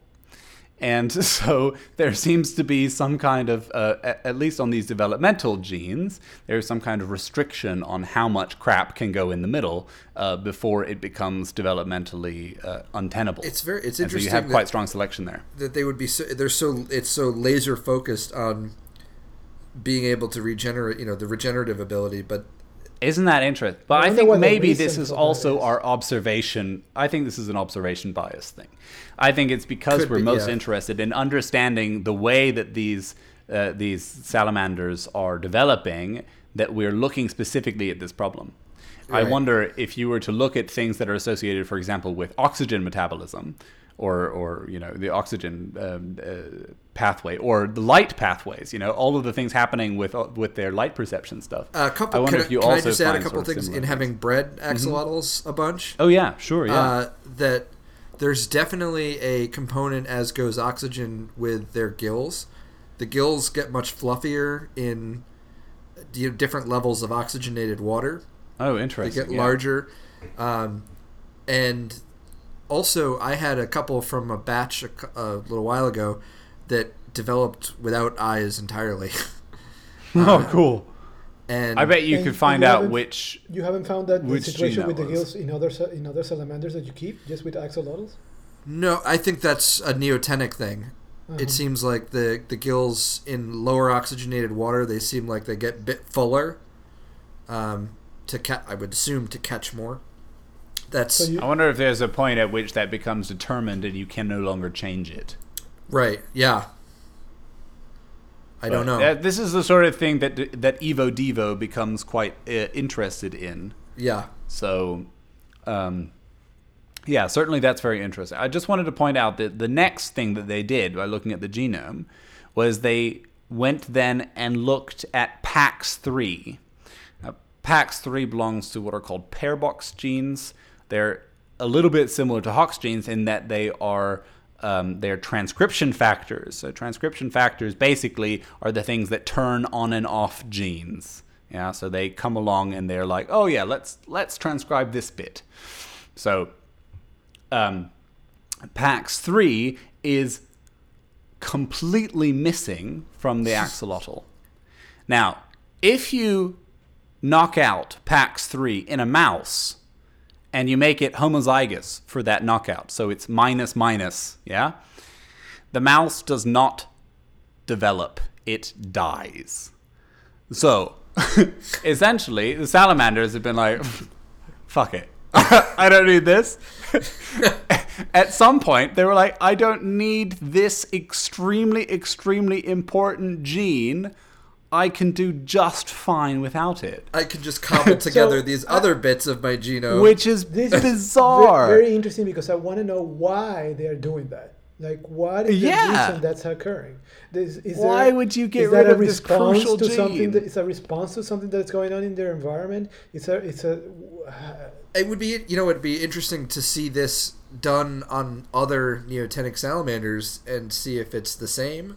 That's what I'm thinking. Yeah. I think that's the stuff that's coming. Now that we have this paper out, this has really set the foundation for us to understand all kinds of things in salamander evolution. Imagine, we don't understand the basis for lung loss in the plethodontids. Well, we don't even really firmly understand, as what I understand, we don't really know exactly what causes neoteny to evolve. We have ideas about that, but no, I mean all kinds of different questions can be. This is why one of the reasons I wanted to focus on this paper is that this is a huge step towards understanding all kinds of things in evolutionary questions.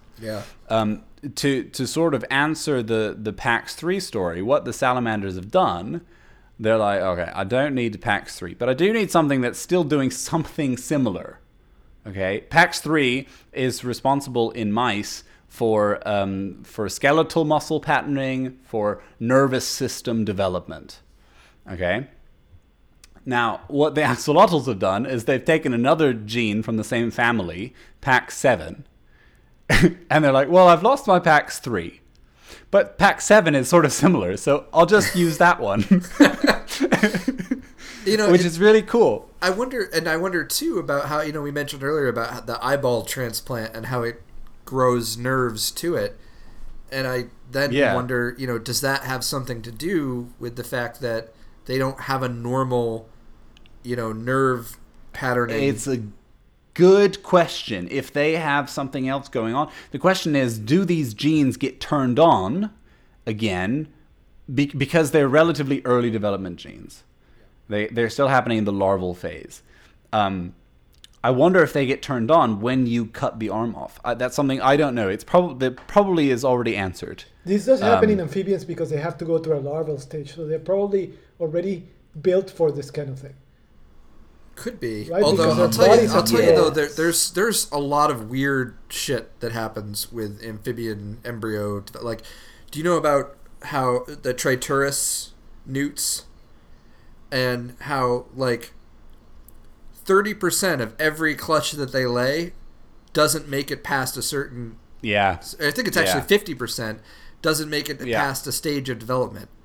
So they lay all these... Because they have a very weird genome configuration. Yeah, so it's not just axolotls that are weird. Yeah. No, that's what I'm saying. If this has to do something with the fact that amphibians go through this larval stage, and they have to go through this metamorphosis...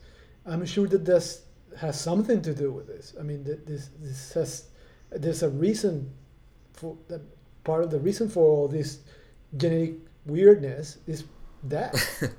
The genetic. I mean, salamanders in general are just very, very strange. Which makes you wonder also why frogs don't have a neotenic. I mean, there are no neotenic frogs. This is something we're hoping for. I don't know if you guys have seen the pictures recently of Goliath, of that bullfrog. The Goliath. It's a bullfrog tadpole, shared by and it is Aaron McGee, right? Astronomical. I don't know who it was. Yeah, you know the tag. I believe it's Aaron McGee. Hold on, I'll pull it up. Aaron McGee. She is at Afro_Herper. Ah, good. Yes. Very, very impressive tadpole. I mean, wow.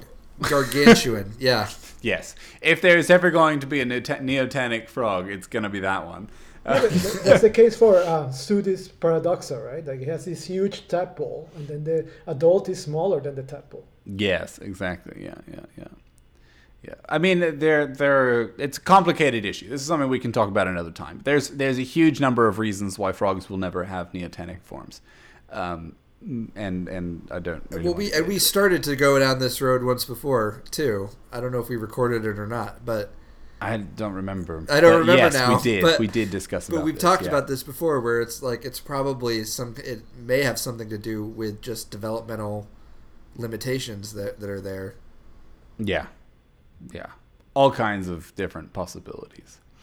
Now, what did these guys do? They weren't satisfied by seeing that PAX3 was missing and PAX7 was sort of looking relatively similar to PAX3. No. They said, let's use the two sexiest methods out there at the moment, which are Talon, which I mentioned before. I have no idea how that really functions, but it's essentially just a gene editing thing. And CRISPR, which is all kinds of attractive at the moment, all over the media and all sorts of stuff, and make these transgenic mutations. They changed the mutations. they mutated these axolotls. They got a morphology, that is to say a phenotype, consistent with what they expect from mice, which have the mutant form of PAX3, and in doing so, they concluded that in fact PAX7 really is filling the role that PAX3 was filling before. So I mean, it's just incredible the number of methods. I can't imagine the price tag on this paper alone. So what you're saying is that you can't envision a more ambitious crossover. This is the Avengers. This is the Avengers meets Batman meets I don't know. I was trying to think of another superhero franchise, but they frankly don't really exist. Meets Lego meets Lord of the Rings. It is it is just phenomenal. The amount of stuff that they put into this paper, it's very, very, very impressive. Really cool. Now, what's going to come next? I hear you asking in your curiosity. Well, already there's a paper that is available as a preprint, and we will put it in the show notes. It's by Melissa Carol Keenath et al., and it's on the bioRxiv. And the title is Minuscule Differences Between the Sex Chromosomes in the Giant Genome of a Salamander, Ambystoma mexicanum. Sound familiar? That's the axolotl, my friends. Now, in the abstract of this paper, I must profess I have not read the whole paper because I simply did not have time. But the abstract, they say this. Whole genome sequencing, whole genome resequencing from 48 individuals of a back cross of axolotl and salamander with in situ hybridization were used to identify a homomorphic chromosome that carries an A mexicanum sex-determining factor. Okay, so they did 48 whole genome sequences. Yeah. So wait. They sequenced 48 individual axolotls. Individual axolotls. Okay. Yeah. So not just okay. So we've got the one genome. It's published, and immediately afterward, and you must wonder if these people knew that the other genome thing was coming, because they can't have done this without having a relatively good tool available to do it with. But what the focus on here has been on specifically looking at the sex-determining locus in the basically the sex chromosome in Ambystoma, and so they did the whole chromosome analysis. So this is one of the very few flaws that I have identified in this paper by Novoshilov et al. Is that they didn't really do the chromosome thing. You know, we have lots of scaffolds, but we don't know how many chromosomes there are, and we don't know how the scaffolds are arranged across the chromosomes. But what this group of authors have done, what Keenath et al. Have done, is actually sequence the sex chromosome. And from the looks of it, they have found that there's basically no difference between male and female axolotls. In terms of, so there is like XX, in terms of physical, well, it would be ZW. Okay. But in terms of physical difference, there is only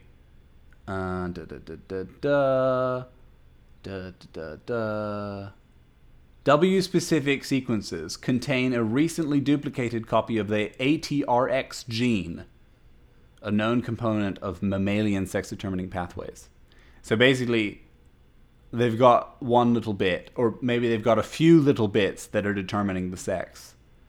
And you can use these things, you can specifically sequence these bits of the genome of an axolotl to know what sex it has. And I don't know, Ethan, how easy is it to determine the sex of an axolotl? Once they're a year old, it's pretty easy. You just look for a bulge under the tail. Yes, typical thing. I mean, it's great. Yeah. There's a lot of science there, but you can just look at the... Yeah, exactly. No. But it is quite crazy that we've gone from, okay, we've got an axolotl genome to, oh yeah, let's sequence 48 axolotl genomes. and look specifically at each of the at their sex chromosomes and try and find them. Yeah. So I thought that was very impressive. And, that is. So it's opening whole new worlds in terms of studying salamanders, in terms of having a reference genome, obviously for salamanders, but also for amphibians. There are not that many published reference genomes for amphibians, and certainly not many that are well annotated. And what it seems to me is that these guys, they've managed to annotate 23,251 genes. That's not bad. Yeah. So the biggest problem with the majority of genomes that are published is that they go poorly annotated basically forever. And without annotation, you don't really know what you're looking at. You could be looking at a paralog or a homolog or whatever. Didn't they recently also, did I see that they had sequenced Pleurodilus waltl? Huh. Published last year even. I didn't know that. Cool. This was published in Nature Communications last year. Reading and editing the Pleurodilus waltl genome reveals novel features of tetrapod regeneration by Eliva et al. So that is interesting because it means that, because it looks like there seems to be a trend. Yeah. The PAX3 thing is the same there too. From what I'm looking at. But it says here that PAX3 and PAX7 are both present and functional. Oh, okay. Yeah. Whereas it is absent from the delightful axolotl. What's interesting about them? It's not neotenic, so. It's not often neotenic, but it can be. That's interesting. There are individuals who will, and it's not like in Imbystoma where there are like whole populations. But there will be individuals that are neotenic. Yeah, but isn't that the case with like a lot of salamandrids? Like yeah, it is. It is pretty widespread, but it's not the same. Yeah, there are even European newts that are that can. Yeah, that is one. That's a Spanish newt. Yeah. No, but I mean there are trituras, there are ichthyosaura that can be neotenic. Yes, it's very common. But I think a lot of salamandrids do that. Salamandrids, because other salamanders not often do that. It's just salamandrids. Right, but I was going to say also it's a lot more scattershot with them, whereas in Imbystoma it's like whole populations will be neotenic, or have a propensity to be neotenic. Exactly. Yeah. Okay, well, that's been the main discussion. Let's get on to the next section, which we couldn't do in the last episode. But we have a new section for this episode, because we've actually had an episode. And it's called, are you ready for it? Questions from Lizard Nerds. This is my favorite section. This is by far my favorite section. Questions from Lizard Nerds. Okay, so we have 2 questions to address, and we're going to do it in super, super fast time, because we're already a little over our expected time. And these are by, so Zach Miller, which is ZMiller1902 on the tweeters, asked us to please mention Tetrapodophis. So there you go. And here we are. We've mentioned it. We've mentioned it. Tetrapodophis. Yeah. Tetrapodophis. No, I mean, even if we wanted, we don't have the time to even Well, we really don't have time. It's a very fraught situation, and basically... I'm just going to say it is not a four-legged snake there. I agree that it's not a four-legged snake. And So that's it. Yeah. Ethan, you don't get an opinion on that one, sorry. It's fine. It's all right. And yeah, so the second one is by Dr. Owen Davies, we mentioned before. That's at Dr. Dr. Owen Owen Davies Davis. The first bit is yes, two questions. The first one is, what the fuck is Toxicophora? That's not his actual wording. I've changed that a bit. The answer is... Who knows? That's a large episode. It's pretty clear what Toxicophora is. It's basically all the things that evolved venom, but yeah, so it is a clade. Genetically, it's supported. It's a clade. Iguanians, anguids, snakes, monitor lizards, but excludes geckos and lacertoids, which are true lizards, and teiids and stuff like that. But we will talk about that. I mean, we really have to do an episode about Toxicophora because it's a big subject. That episode, by the way, will be called Phylogenetics. Oh. His second question was, how much do we charge per question? Well, and unlike some other podcasts, exactly. The first one's free. The first one is free, as is apparently the second one. We're not going to tell you when we start imposing a very strong markup. We'll just send you a bill. Exactly. Okay, and that's it for now. We don't have more questions, or at least if we do, we've decided not to address them. So thank you very much for listening. Again, I hope this is the second episode you've listened to. If it's not, and you've enjoyed what you've heard, then I do recommend that you go listen to the first one, because we are fun to listen to, I guess. You seem to have enjoyed it. You're here still at the end of at the end of times. And so yes, thank you very much. So you can follow us on the internet, and I'm just going to do the whole outro just by myself. So Ethan is at Black Mud Puppy on the Twitters. On the Twitters. Gabriel is at Serpenillis, both on the Twitters and on the Instagrams. Yes. I am at Mark Shirts, and I realized in the last episode that I didn't spell it out, and so probably if you had looked for it, you wouldn't have found it, because it's not spelled the way it sounds. Shirts is spelled SCHERZ. Or for Americans, SCHERZ. I was going to say, there's some screen printer out there named Mark who gained a whole bunch of followers because of you, probably.